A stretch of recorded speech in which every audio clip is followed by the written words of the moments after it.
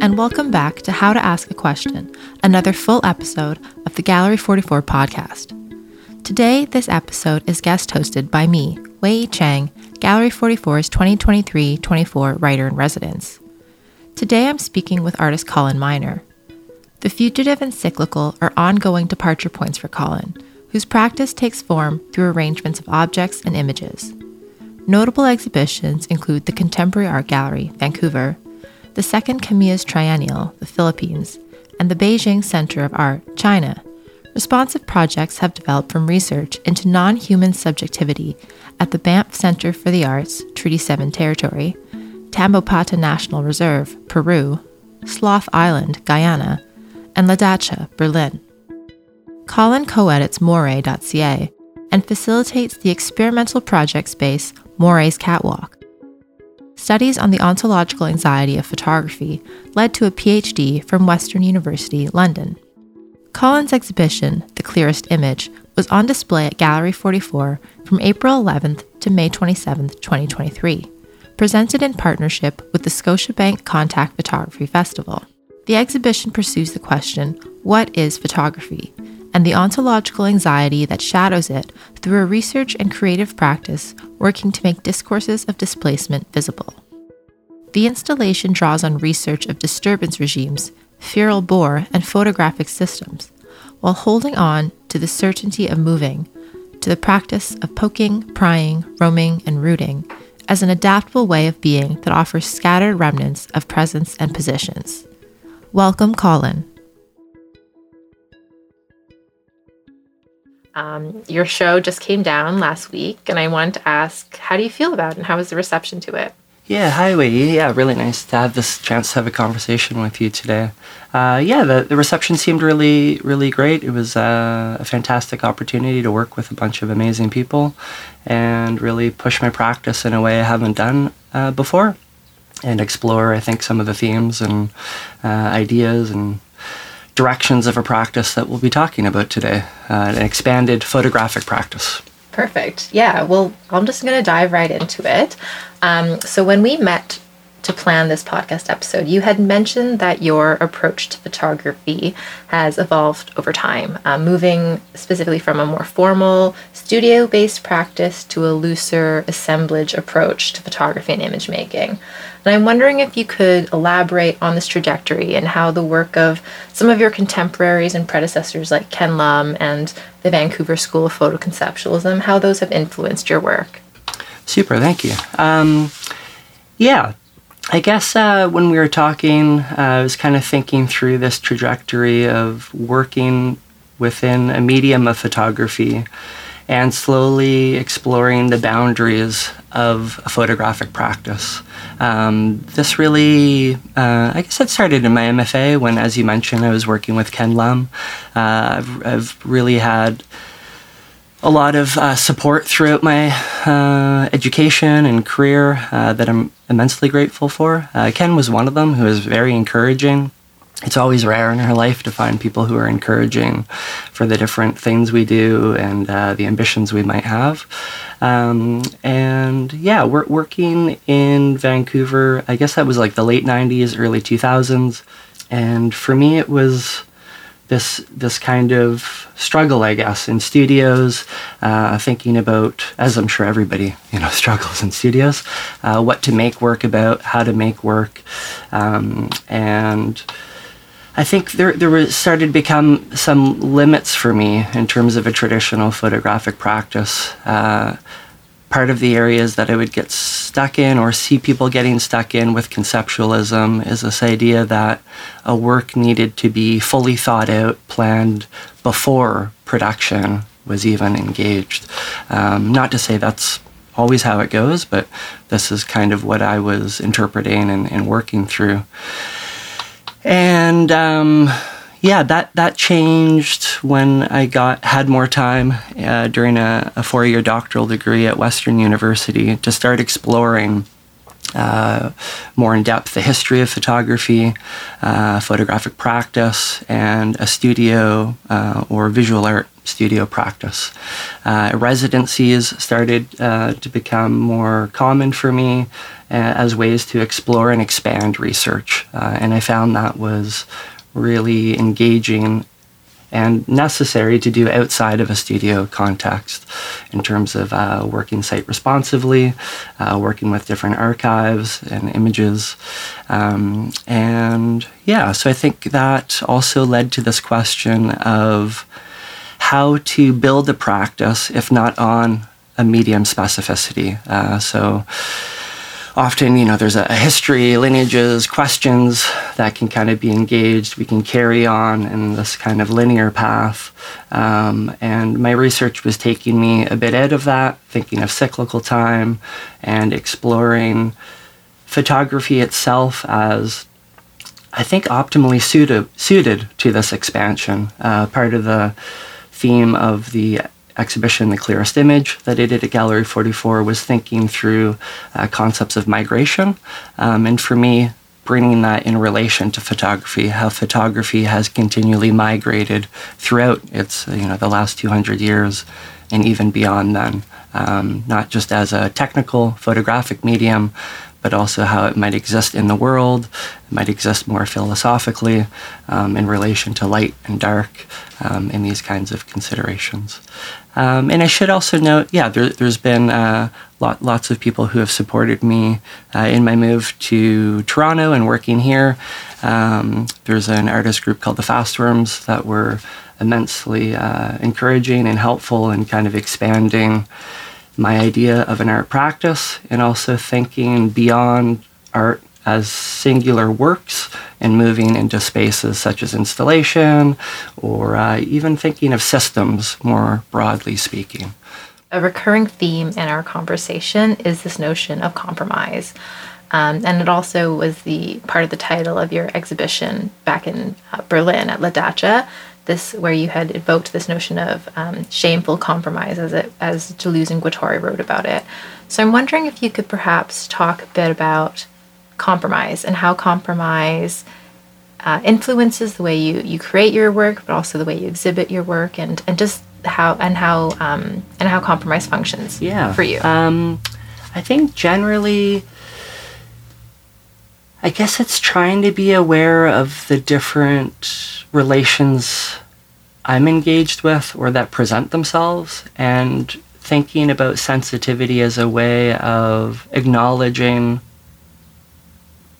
the different power I might have to make a decision or not make a decision, and then how that might affect the things that I am engaging with. Maybe a clearer way of thinking about this. Recently, I've started thinking about appropriation as being potentially problematic in the sense that often I don't find there's a clarity in terms of who has a power to appropriate. I think that's a very privileged position to be in, to be in a position to be able to appropriate. Carries a lot of power, and I think with that carries a lot of responsibility. So for me, I guess when working with animals, when working with historical images or images in other contexts used for other means, or even working architecturally with a space, as I did at Gallery 44, doing sanding, some investigations, burrows, but then thinking about how, if certain actions are carried forward, how they then exist, what pressures they then put on a system that I'm engaged with, or other people, or myself, and trying to be more considerate and aware of that, and honest about that. And I think having some clarity of communication, and I think ultimately, not like something is valuable to me, I think when there are forms of compromise, just like in that term arrangement I'm using, where there's an agreed upon kind of meeting point. And then that also offers, I think, really intriguing ways that I might not have thought of beforehand, being responsive. So this term site responsive is something I like rather than site specific, because it's very much being open to how things are responding and how I'm responding in generative, positive, and supportive ways. And if they are disturbing or if they do create antagonism, trying to have some space to work through that and to also think about why that might be, hopefully to better understand maybe some of the underlying power dynamics or relational dynamics that I might not have known or been aware of. Mm-hmm. An important precursor to this project was a residency and an exhibition in Berlin where you first encountered the Eurasian feral boar and exhibited your project that you mentioned earlier, Shameful Compromises at La Dacha. And I'm wondering if you could tell me a bit about your participation in that residency, your engagement with the feral boar while you were there, and how that project developed. That was, so Berlin, I think I first went in 2018. It was for a residency called La Dacha, which was run by a colleague named Jessica Groom and her partner at the time, Michael Gross. And it was set in these allotment gardens in the northwest, I guess, of Berlin, in generally the Wedding area. And it was, these little plots of land where there's little cabins for people to stay. My understanding is that they were really developed post-World War II in response to Allied sanctions to kind of alleviate some food shortages, resource shortages and whatnot, that people could do some farming to supplement food and diets and that sort of thing. And when I went there, I had, I think it was about, 2-3 weeks or so. And I kind of went with an open mind in terms of not exactly knowing what I was going to do. I have some familial history coming out of Germany. It was my first time traveling to Europe. I had traveled extensively in Asia, living in China for 5 or 6 years in Beijing. So I was also very interested to kind of try to be open about what I might encounter or experience there. And early on, there was a park nearby, Volkspark, that had its own history that I found about later, kind of being a zoo and then a rallying point for the National Socialist Party pre-World War II. And like many parks in Berlin, it's kind of like a semi-feral space where it's not fully developed. That really changed when I visited again post-COVID, but I'll try and keep, sometimes I think a bit tangentially, so I should state that, now maybe that my mind likes to wander a bit, so that's hopefully not too difficult for people when I'm moving around in these kind of thoughts. But early on, Jess introduced me to this area where these feral boar were, and they exist differently in different parks. In some, they're just kind of on their own. In this one, I think maybe because it's in closer proximity to residential areas, they have some fencing kind of set up. At that time, it felt very much more like keeping humans out rather than keeping the pigs in, or the feral boar in, rather. And that's a distinction I learned about, is pigs have this adaptive, domestic pigs rather, have this adaptive ability to change physiologically over a few generations. And this kind of nicely coincided. We went, Jessica took me to see some galleries, and we came upon this Hieronymus Bosch painting that depicted these two pigs in this larger tapestry kind of depiction of, and one was this kind of very pink, we think of this domestic pig, and then one was this kind of more feral boar with tusks and hair. Kind of was thinking, this is kind of intriguing, and even the pigs in the park, the feral boar rather, trying to find the distinction about wild boar, domestic pigs, so after a number of generations, they grow hair, they grow tusks, and there's this, really, really incredible adaptation to environment and change. And they thrive in areas of conflict and turmoil, ecological change, war, urbanization, ecological collapse, or these sorts of things. And they are the most populous mammal in the world after humans.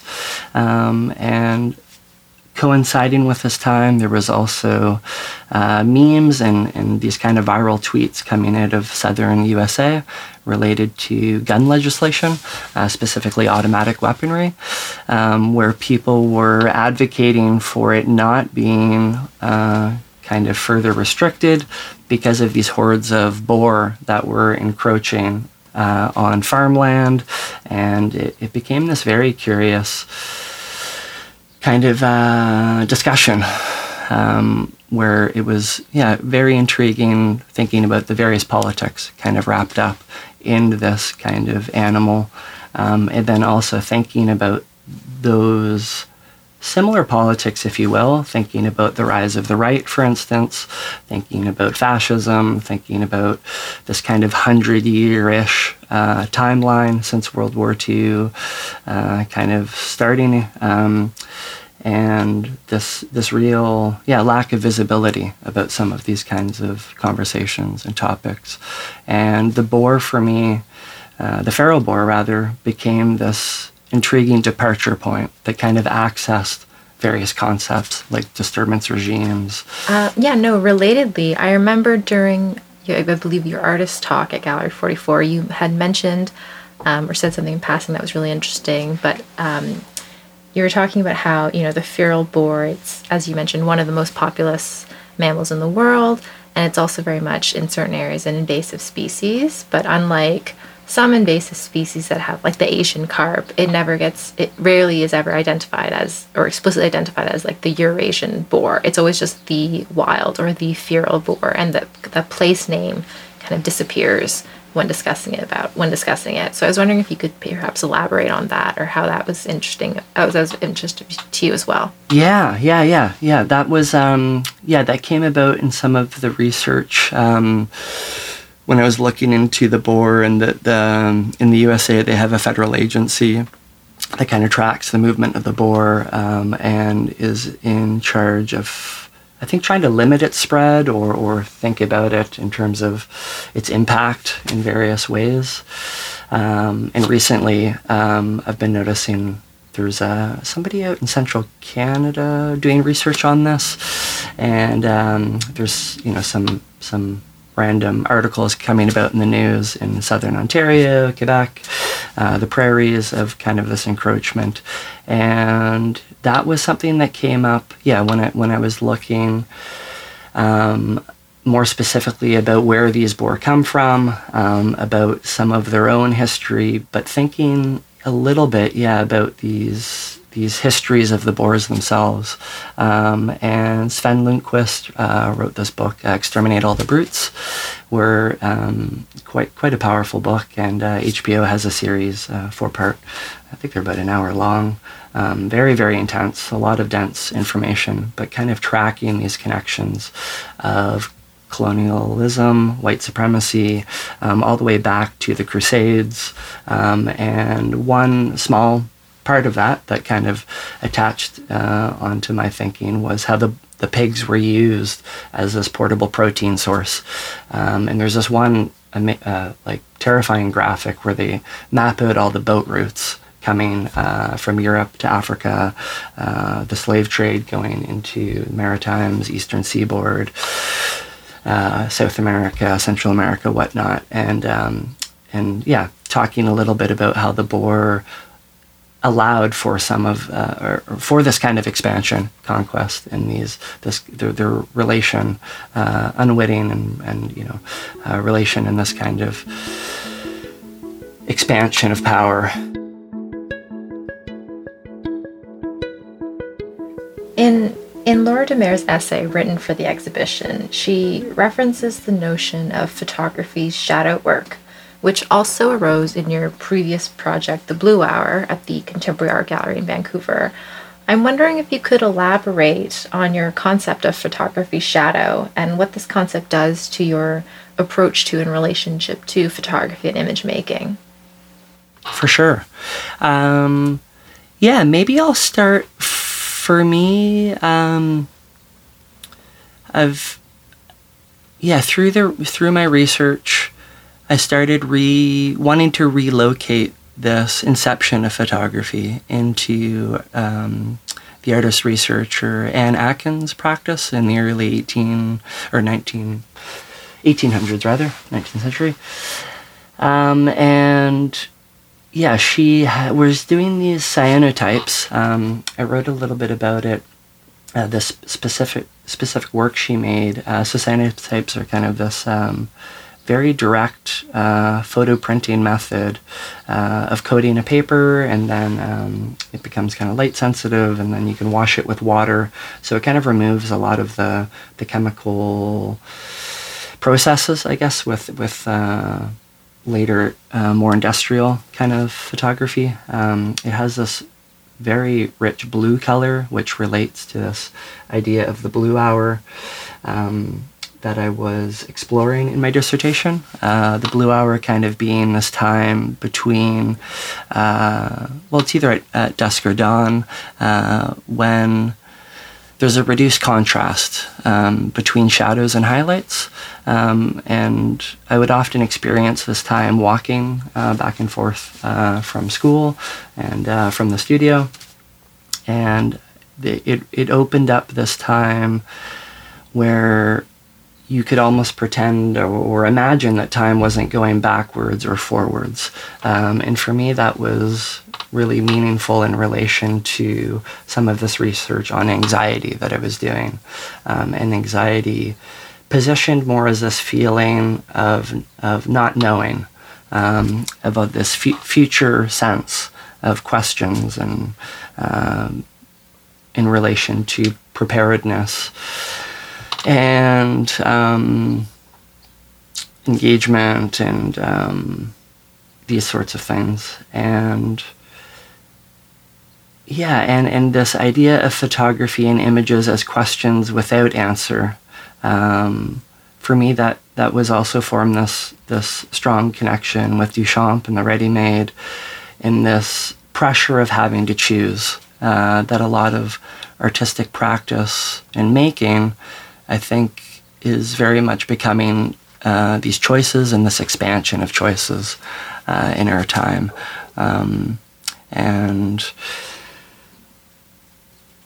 So these kinds of this space of blueness, drawing it back to Anne Atkins, she was working on these transitory spaces of shorelines of the ocean, of the shore and the ocean. And in this case, the work I was looking at, she was taking samples of seaweed. And I love this image of the seaweed and the shadows of the seaweed underwater, kind of moving in this kind of liquid medium. And then when the tide goes out, they're kind of flattened and start to become dried out.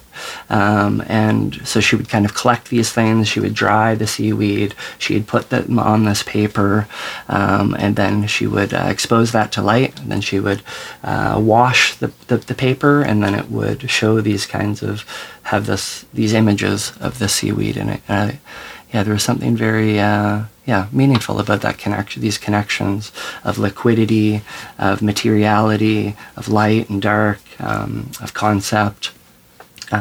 Shadows, and that carried on, I think, more directly into this exhibition with some of the work with the available light and this relation of images and context or text, and also this neutrality this false neutrality, I think, that photography can have as documents, especially in documentary photography, where there's a removal of those that make the images, or even the systems of publication.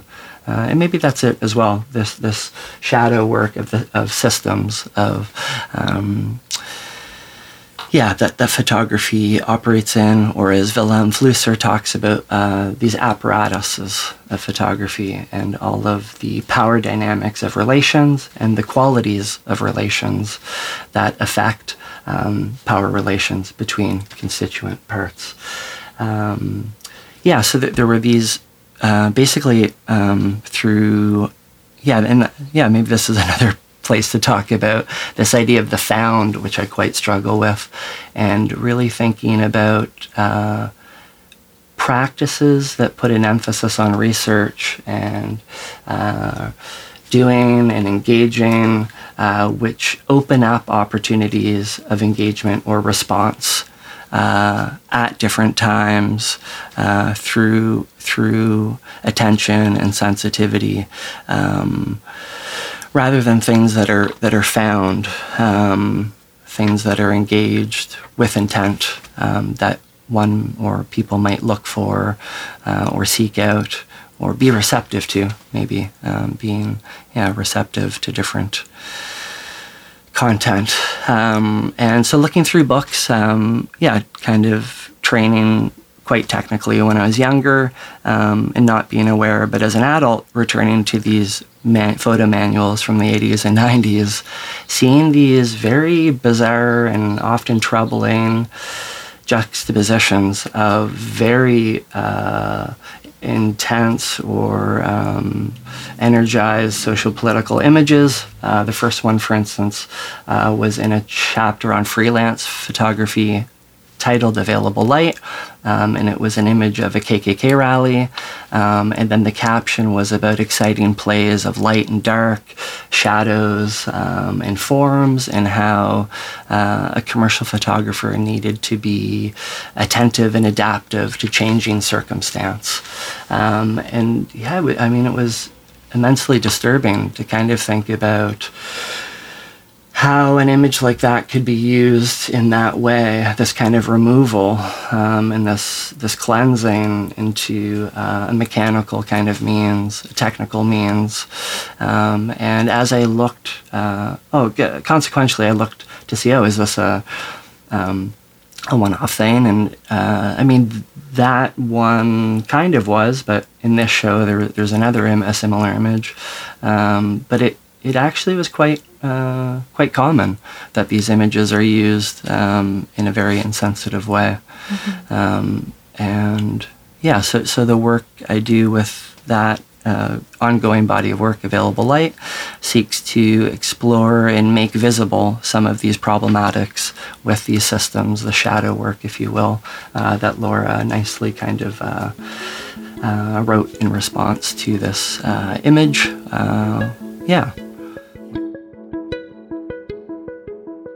I wanted to ask a bit about your relationship with writing. So during our initial conversation, you had said something in passing that I was quite taken by, that language can mobilize a practice and determine the decisions that you're making. Also, throughout our initial conversation, I was struck by the way you were investigating or playing with the multiple connotations behind words like rooting or wallowing, these actions and behaviors that the feral boar engages in, and how they have, on the one hand, certain negative connotations, but can also engender new pathways of thought. So I'm wondering if you could elaborate a bit about that statement and tell me about your relationship to language and writing, and perhaps also your own publishing venture, Moray. Moray was a project that's an ongoing, an digital artist publication project I do with artist Liza Urich and Ella Dawn McGough. And that started, I think, around, I'm not sure, like 2013 or thereabouts, something like this, where we worked very slowly over a number of years, where we engage with another artist's or visual practitioner's practice. And we develop some writing with them. We do some photographic work with them, either in collaboration or thinking about their spaces of practice, and then an interview component. Then we have somebody external to ourselves write a text. And all of these components are very creatively driven, meaning they kind of think through how they would respond to the person's practice that we're working with, rather than for some exterior kind of purpose. So that's been really amazing way to work generatively with other people and develop content. And that's since expanded into a rooftop project where we've done some events and other exhibition-like things that took a little break over COVID, and we'll be starting again with artists Mary Lou Lamons and Richard Igby. And that's right, so the publication part is called Issues. This rooftop thing in our live workspace is called Catwalks. And then we have another component called Attachments, which looks for us to kind of publish drafts or working parts of other people's writing practice. And we've been trying to engage with more creative content or experimental things, or people who may not be writing a lot or have publishing opportunities, either early in their career, or visual artists that want to do that. And sometimes it has visual kind of content as well. In terms of the terms like rooting and wallowing, I think there was something I guess there was something paradoxical that I quite liked about photography, about some of the terms that a system of photography operates on, how it's both a trace, but also we think of it as being fixed, how it can both be in the past, the present, or the future, how it is a light, but also this kind of practice of working with material, a concept material, lightness, darkness, even this photography like mapping or graphing light has this kind of paradoxical feel to it. And so, for me, language and words is an extension of, I guess, thinking through a project, thinking through, I think I had mentioned qualities of relation. So thinking about literally the qualities that various relations have, the different power dynamics or associations that those might offer.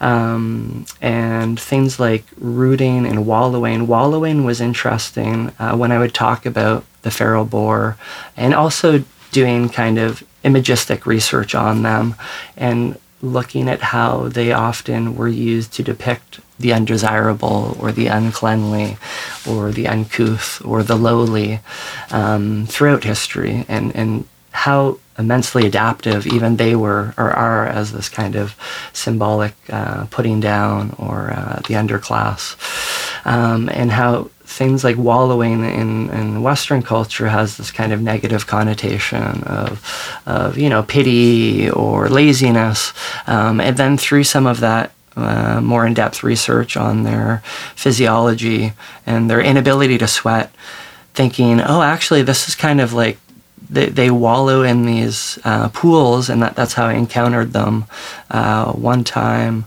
One time when I was at the Berlin Park, that got me really intrigued with them, and going back kind of every day to spend time with them was they would on these hot days. It was during one of those heat events in 2019, I think it was. Berlin not being associated with kind of 30s, maybe even low 40s kind of temperature. They would go into these kind of swampy algae pools and hang out there.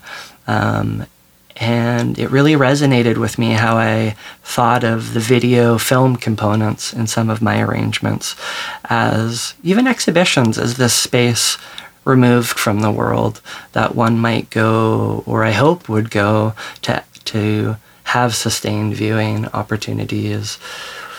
And that doesn't even necessitate long periods of time. It could be a short periods of sustained viewing. And then the film work, as I've talked about with these available lights, there's this kind of density of references, images, context. So thinking of videos as a place of reflection that I could offer a viewer, thinking of the sitting space that their bodies would inhabit or find for respite or refuge. And in this case, kind of this doorway that was made into a platform that was kind of cool, and we had these brooms that they would be swept off every day from the dust following from the ceilings due to the heritage structure of the building. And yeah, so this wallowing as a space of contemplation, meditation, maybe even. Not to romanticize it too much, though. I mean, I think that's also something I try to be very careful with some of these terms, and especially working with animals and this not so interested in anthropomorphization or but thinking about realities that are non-human or perspectives or beings that are non-human and how that might give us some perspective. These books that I've been also reading speak very much about a needed change in how we think about aesthetics and aesthetics of change, especially as the world changes around us and adapts around us. Again, these boars that are doing this. And I think finally, that term rooting, which I would see them do, the first time they were kind of gathering grass, blades of grass, and I was just thought it was like a one-time thing, but then they would kind of keep coming back and getting this grass and making these burrows, these beds. That was quite remarkable, just thinking about them as entities and making these intentful actions. And then the rooting was a one, and I think Laura talks also about it as a soothing thing, where they have these snouts that are these perfect plows, and they kind of would see them go under the topsoil a little bit, which causes aeration. It disturbs, but it also creates new opportunity and sustenance for them through grubs or roots, and some of the apples and plums I would see them trying to reach on these low-hanging boughs that they would somewhat, sadly pitiful in a way of like trying to jump, and seeing a pig jump is, it was like this effort, and then but not being able to reach. So I'd collect some and offer them to them. Those would kind of go in the soil. They'd plow it up. And I think circling back to some of the kind of social political content or things and research I was doing is that this idea of rooting has this, on this one side, these positive aspects, but it was also immensely meaningful with the support of the gallery. And doing this project is really thinking about the process of exhibition making, having time, working with architecture and the installation of components, and thinking about the difficulties that can arise from rooting. Sometimes nice things or generative things are found, and other times rooting brings up things that's uncomfortable, brings up things that might be antagonistic. And then thinking about, after somebody like Chantal Mouffe's kind of concept of antagonism being a fundamental part of democracy as a strategy in which difference can be explored communally, or in which people can maintain autonomous positions while also finding ways to navigate kind of that difficulty of difference, of disturbance. I think acknowledging that also very much so the different levels at which disturbance can resonate, individually, communally, systemically. I'm thinking too, because you had mentioned and we had talked before about your interest in Chantal Mouffe and her idea of productive antagonism. I'm wondering if that kind of triangulates with this interest in compromise and the questions and ethical kind of questions that you're thinking of. Yeah, definitely. Yeah, definitely. Yeah, Chantal Mouffe.